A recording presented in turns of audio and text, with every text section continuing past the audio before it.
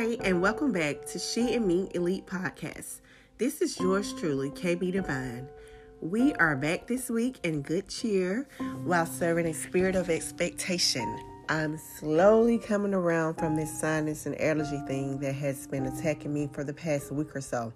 And I must say that it has been really bad. It seems that it wouldn't let up for a short period of time, and I'm still somewhat dealing with it, but at least I have my voice back and I'm feeling a lot better. So I'm back and I'm ready to go. So let's move right into tonight's show. This week's topic is titled Daddy Issues. Sitting in a tree, KISSING. First comes love, then comes marriage, then comes Keela with the baby carriage. This was a common singing rhyme, if that's what I can call it, that we would often play during my childhood.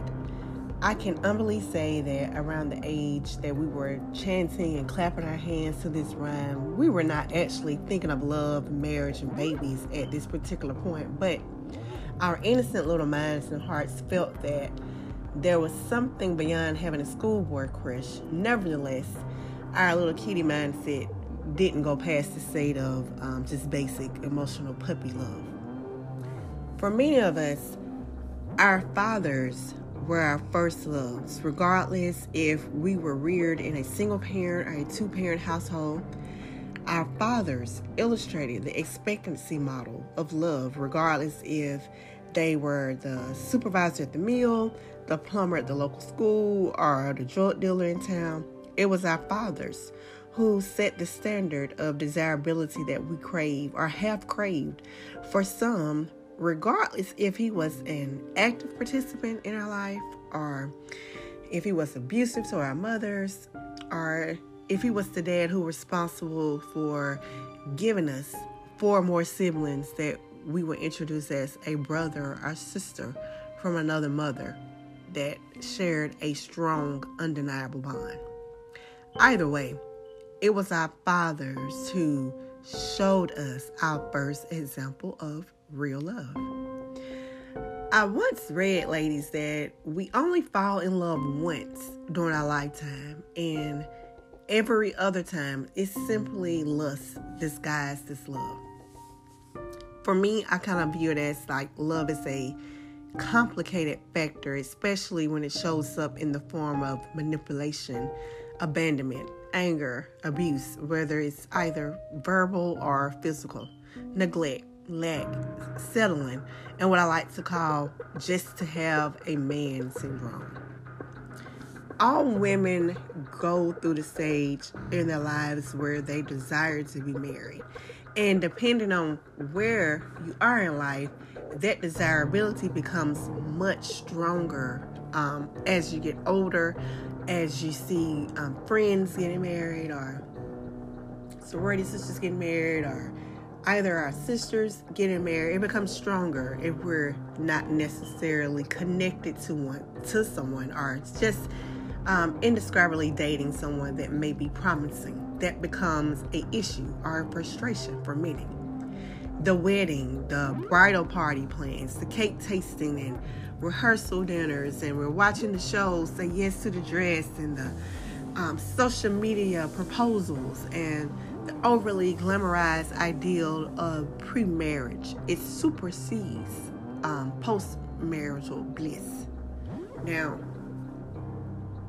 post-marital bliss. For many, when you say bliss, that means like, oh wow, the honeymoon stage where everything is lasting for months and months without being interrupted, nightly romantic candlelight dinners, marshmallows and chocolate underneath the stars, or just camping out in the RV. But surprise, the bliss is not any of that.